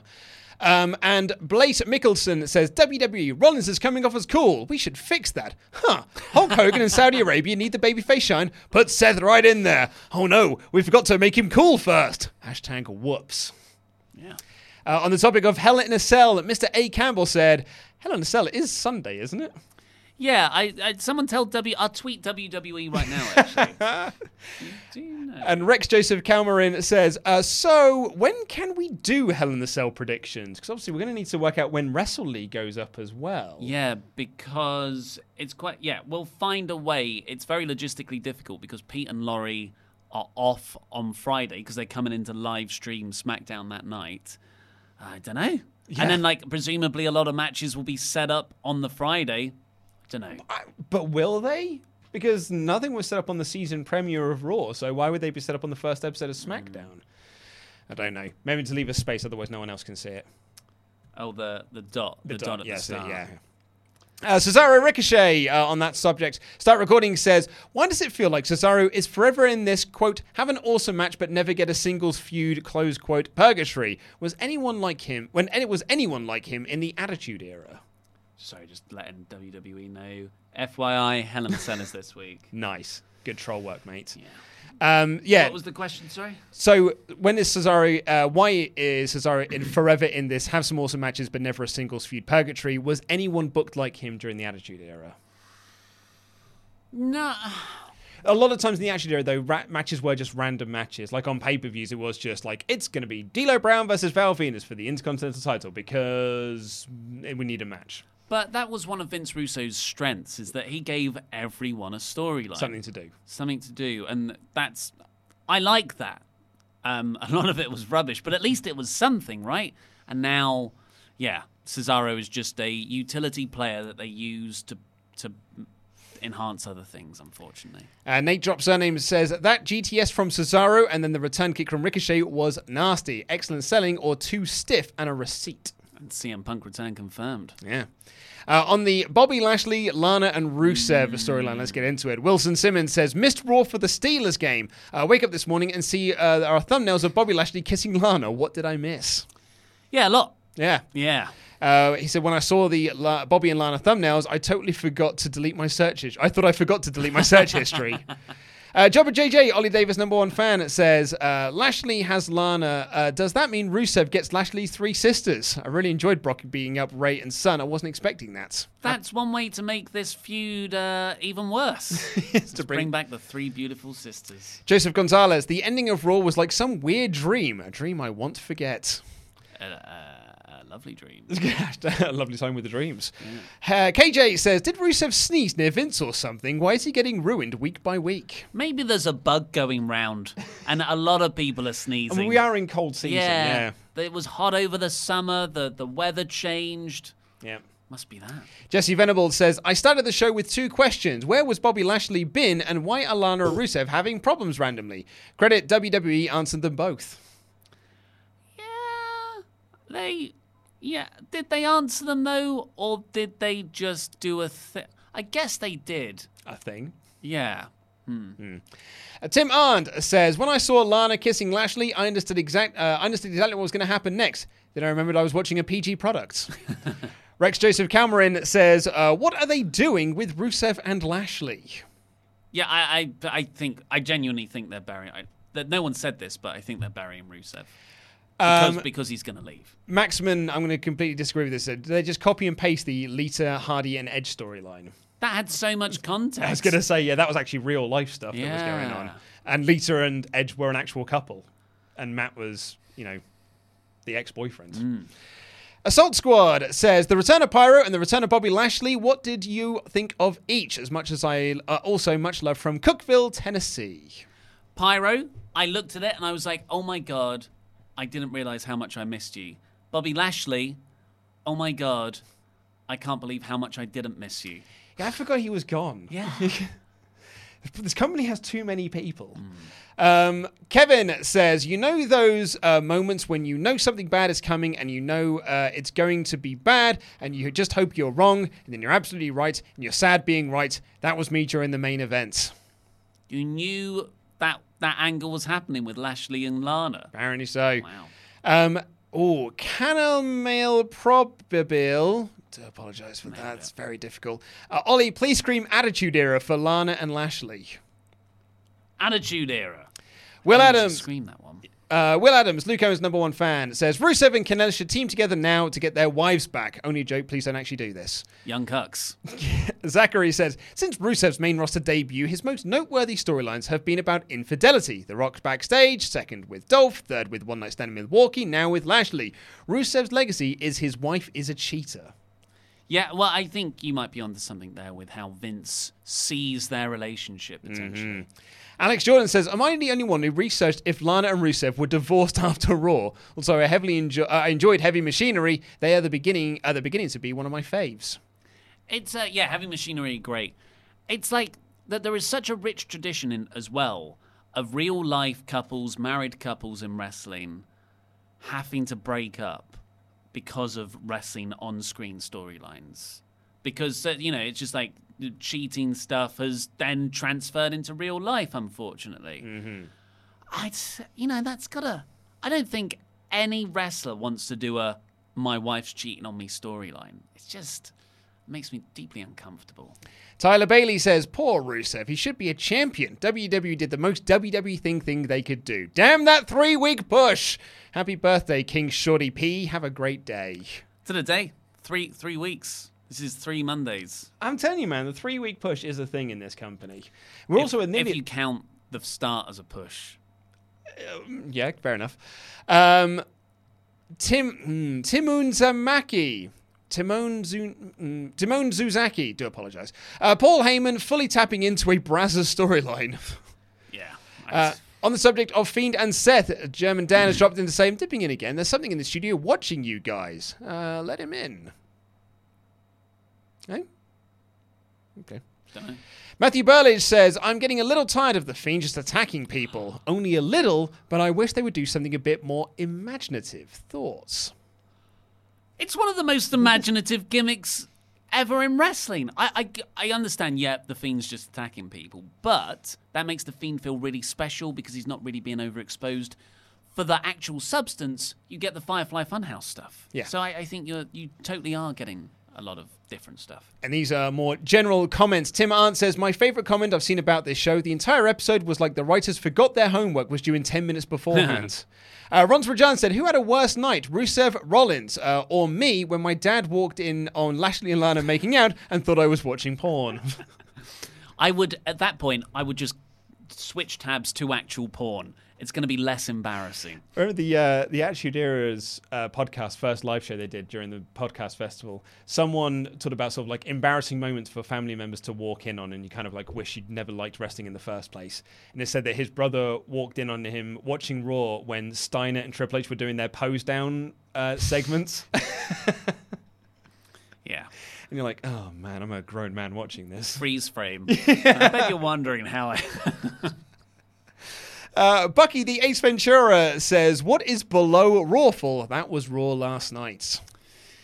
Yeah, I mean, I enjoyed actually quite a lot of it. But But yeah, I can understand why you would give it a lower than 0 rating.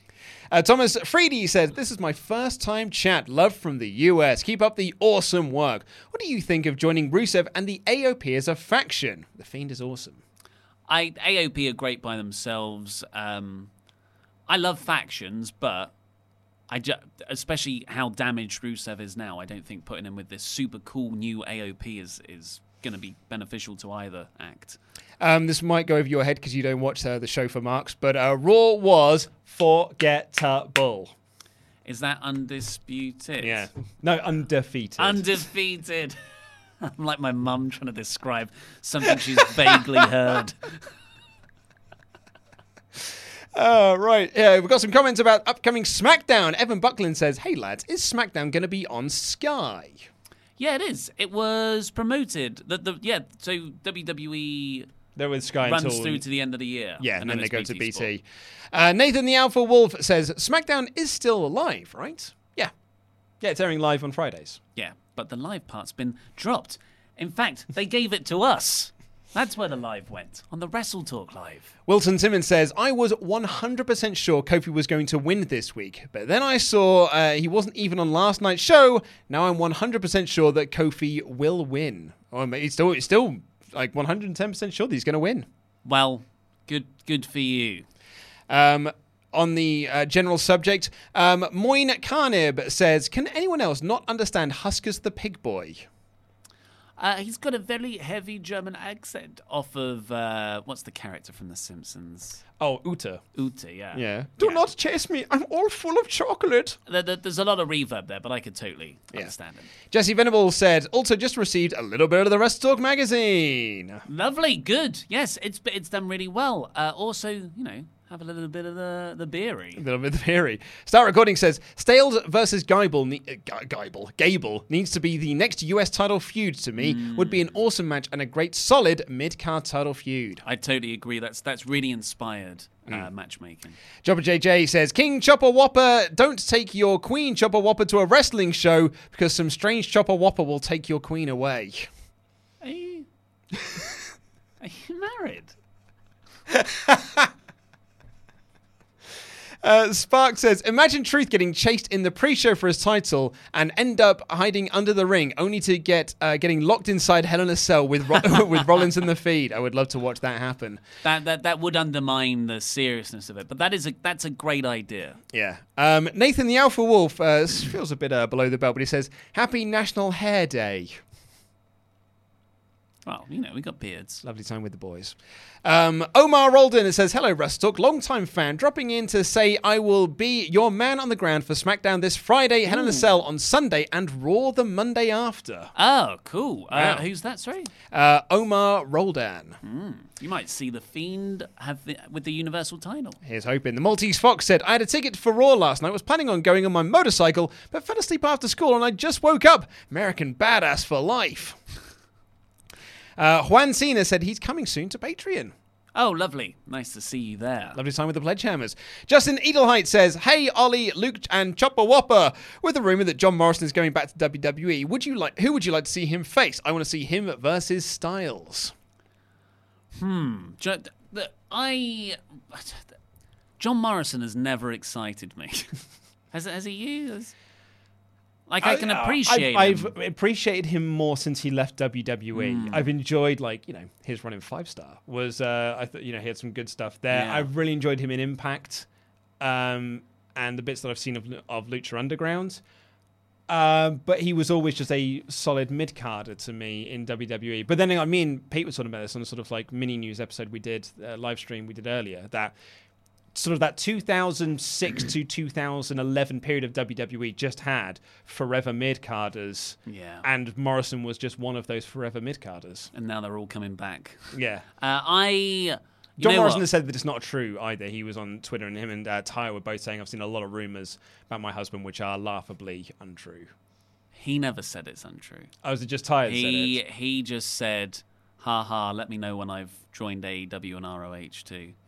I mean, when Meltzer, PW Insider, and Pro Wrestling Sheet, I believe, say it's a done deal and has been in the works for months, I believe them over a wrestler on Twitter. Yeah. I I want Morrison to come back and make a heel tag team with The Miz. I think they could have so much fun together. Get that team back together again, Miz and Morrison. Yeah. They've got real good chemistry. Yeah. That's a proper throwback, isn't it? Anson Reinhardt says, The Fiend gave my brother nightmares.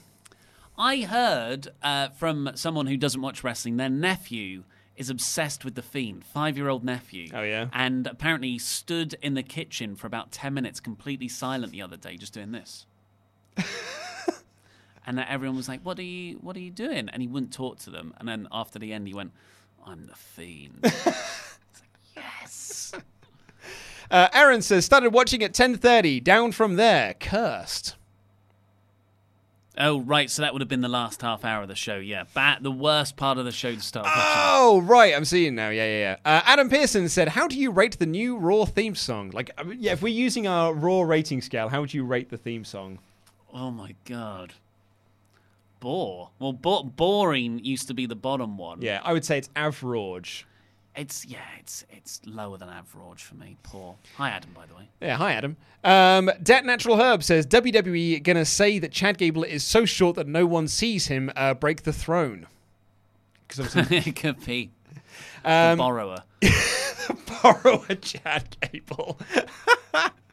MEXFX says, what do you guys think of Cain Velasquez costing Brock the title as revenge for what he did to Ray? I think Heyman's interview is a bit of foreshadowing. I don't see how the two are related. Unless I'm missing something, I don't know why Ray and Cain are friends, apart from they're both Latino, which is, that's if I said, "Oh, are you two friends because you're from the same ethnicity?" They'll hit me. So, I don't know where this makes sense. It doesn't. It's not substance. It's not context. Start Recording says Cedric Alexander needs a fresh start on SmackDown. Yeah. Well, Vince is still there, so. In fact, he'll be there even more. Nick Ross 1305 says, "Love you, guy. Great breakdown of a lackluster show." And thank you to Canal. It would be you, wouldn't it? Canal Ambra Babil. I'm so sorry for your donation and no message. Thank you very much. Thank you all so much. That was some great modding. Oh, absolutely. Lady Lou, what a great job. Star mod. Oh, the mod mother. Although I'm getting another message in. Oh, Evan Buckley. Luke, could you pronounce my name wrong? Evan Buckley. Evan Buckley? Yeah. It said, Luke, how could you pronounce my name wrong? Oh, right. Did I? I don't remember getting a message. I don't know. Harsh. So we did all the chats. We didn't miss any. Fantastic. I think so. Well, please go over to the link in the video description below to get your free case of craft beer from Beer 52. What a great place. You get 10. This isn't the crate. This is the Firefly Funhouse box that we will be unboxing this Sunday. Very excited to see what's in it. And yeah, I'm thrown off track because usually we've got Patreon shout-outs. Because it's the first of the month and Patreon are not ready to give us their reports yet. Don't worry, we've got plenty of Wrestle Talk Lives to do that on. Exactly, yeah. So we'll be back on Wednesday. In fact, actually, this coming Wednesday, we are going to be live streaming our reactions to the first episode of AEW Dynamite live. Cannot wait. So excited. Yeah. So yes, we're going to be doing a live stream for that on the Wednesday. Then on the Thursday, Laurie and Pete are going to be doing their review. The new NXT team are going to be doing their review of NXT. And then Ollie and I will be back in to do our full review of AEW Dynamite on a live stream. And then this coming Saturday, we are going to be live in Nottingham in between a Frontline and WrestleGate show doing a live edition of Wrestle Talk Live. Yeah. Go and get your tickets for all those shows in Nottingham in the UK by going to WrestleGate.com as well. WrestleGate Pro. Yes, WrestleGate Pro. And then on Sunday, Laurie and Pete You missed out Friday. There's no Friday. There's no Friday. Oh, Friday night Yes, SmackDown. Oh, yes, live absolutely. stream. Yeah, no, you're absolutely Come on, right. guys. Yeah, well, Just because it's not you. I'm not doing it, so I forgot. Yes, on Friday. In fact, actually, on Friday, Ollie and I are going to be live streaming our review of the Joker movie over on that's Screen another big Stalker. thing. Jesus. And then on Friday night, Laurie and Pete are going to be live streaming their live reactions to SmackDown's debut on Fox. Then Ollie and I will be doing our live show on the Saturday. Then on Sunday, Laurie and Pete are going to be live streaming Hell in a Cell. And then Ollie and I will be back in on Monday to do the Wrestle Talk live review of Hell in a Cell. And then the week just starts all over again. This is the rest of our lives from here. And somewhere in all of that, we're going to try and do Hell in a Cell predictions, but there have only 3 matches have been announced, so we don't know how.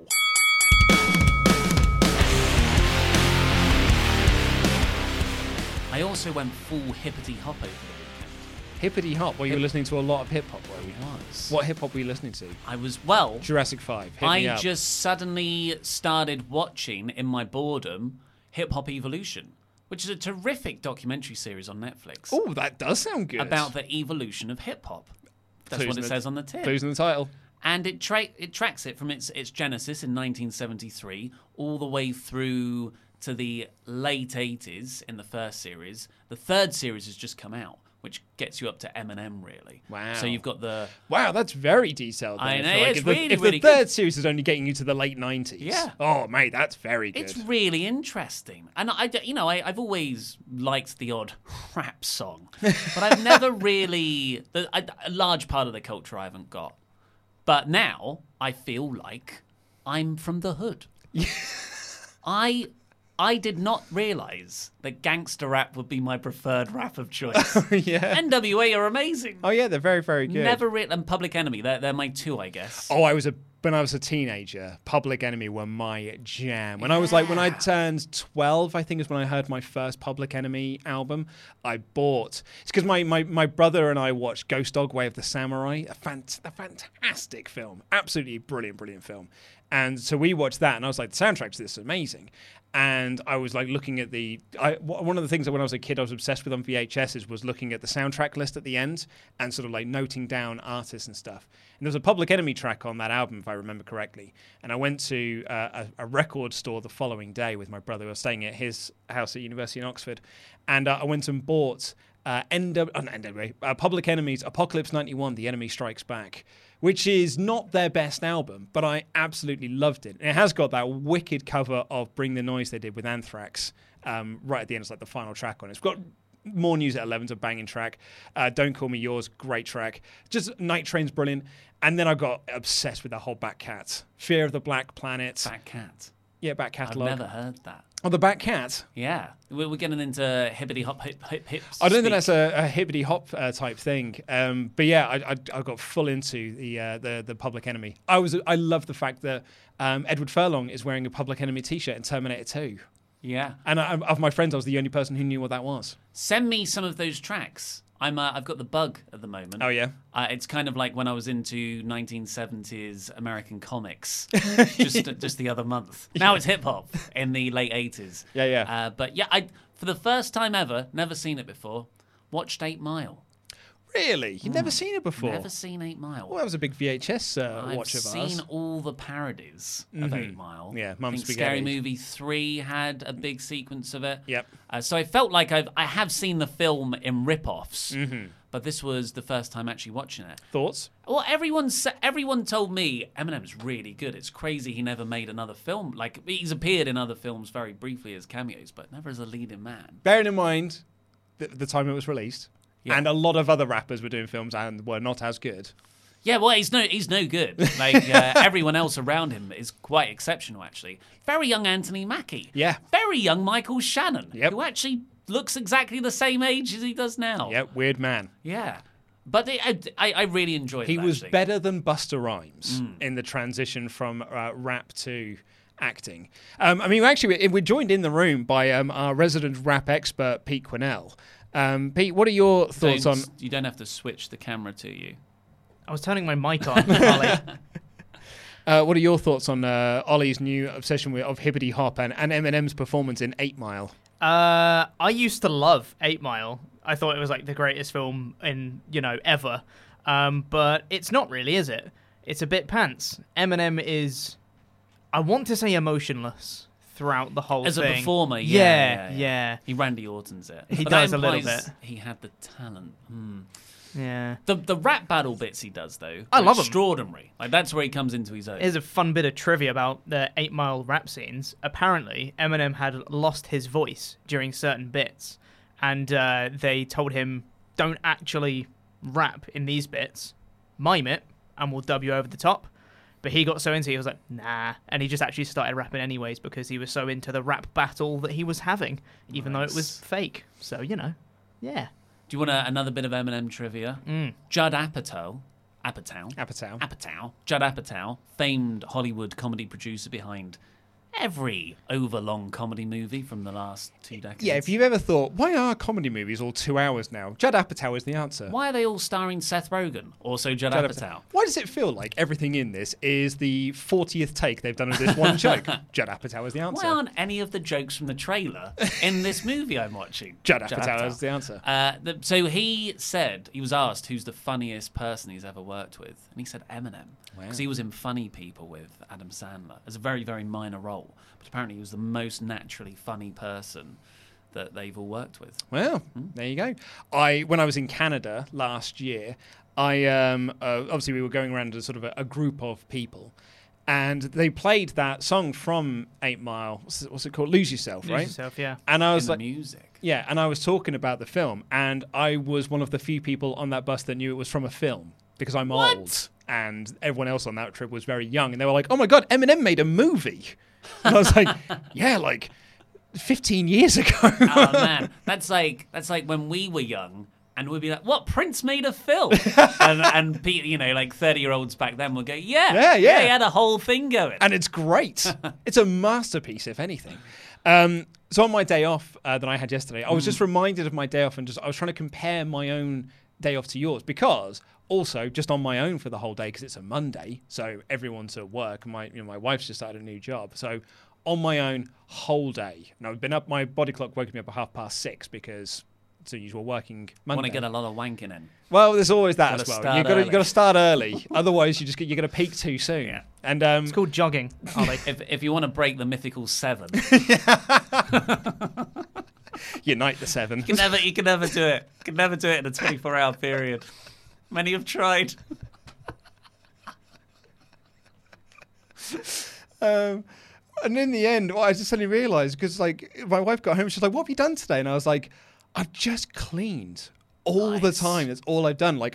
I cleaned up all, because we did a homemade curry on the Sunday night, and all the trimmings as well. So my wife made a tarka dal, and we did Bombay potatoes, and we had all these little accoutrements to go with it.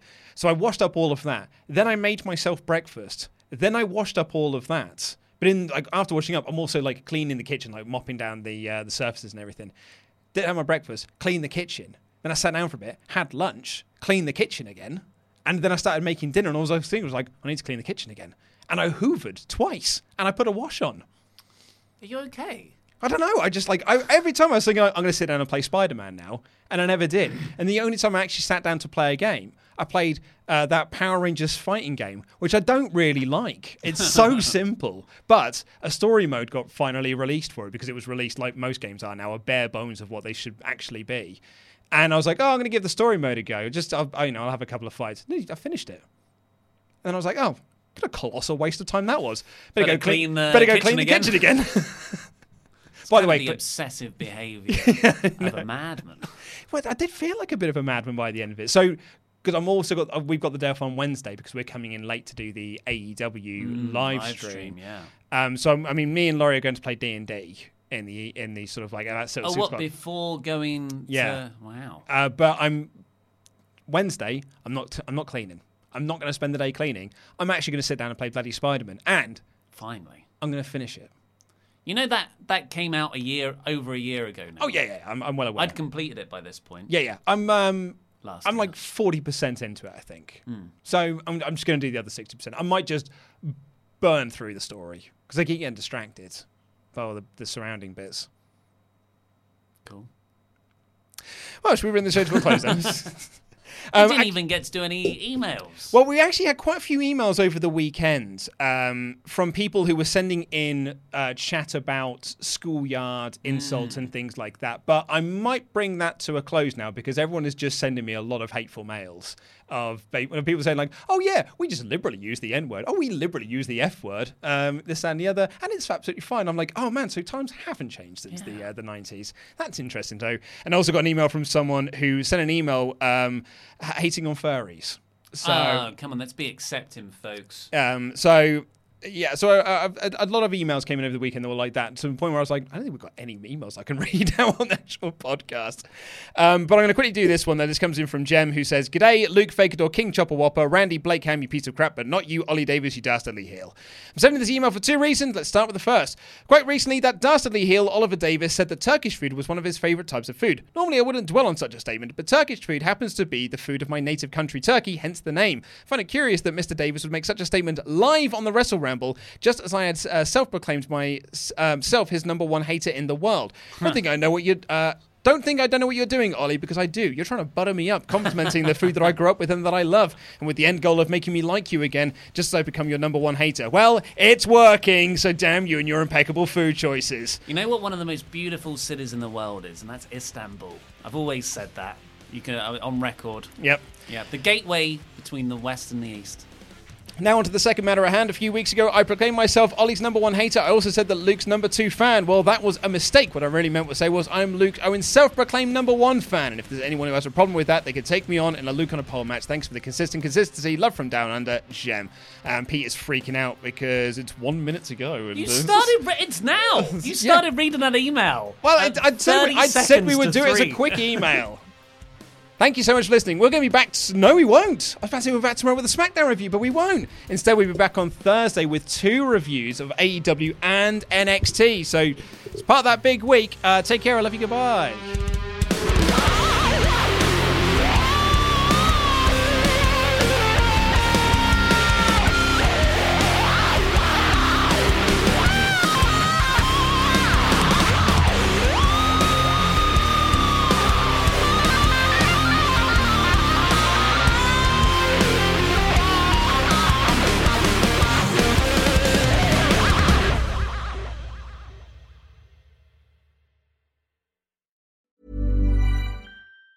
Mom deserves the best, and there's no better place to shop for Mother's Day than Whole Foods Market. They're your destination for unbeatable savings, from premium gifts to show-stopping flowers and irresistible desserts. Start by saving 33% with Prime on all body care and candles. Then get a 15-stem bunch of tulips for just $9.99 each with Prime. Round out Mom's menu with festive rosé, irresistible berry chantilly cake, and more special treats. Come celebrate Mother's Day at Whole Foods Market. Hi, I'm Daniel, founder of Pretty Litter. Cats and cat owners deserve better than any old-fashioned litter. That's why I teamed up with scientists and veterinarians to create Pretty Litter. Its innovative crystal formula has superior odor control and weighs up to 80% less than clay litter. Pretty Litter even monitors health by changing colors to help detect early signs of potential illness. It's the world's smartest kitty litter. Go to prettylitter.com and use code ACAST for 20% off your first order and a free cat toy. Terms and conditions apply. See site for details. Hi, I'm Daniel, founder of Pretty Litter. Did you know cats tend to hide symptoms of sickness and pain? I learned this the hard way after losing my cat, Gingy. So I created Pretty Litter, a health monitoring litter that helps detect early signs of illness by changing colors, saving you money and potentially your cat's life. Pretty Litter is veterinarian developed, and it's the easiest way to keep tabs on your fur baby's health right at home. Go to prettylitter.com and use code ACAST for 20% off your first order and a free cat toy. Terms and conditions apply. See site for details.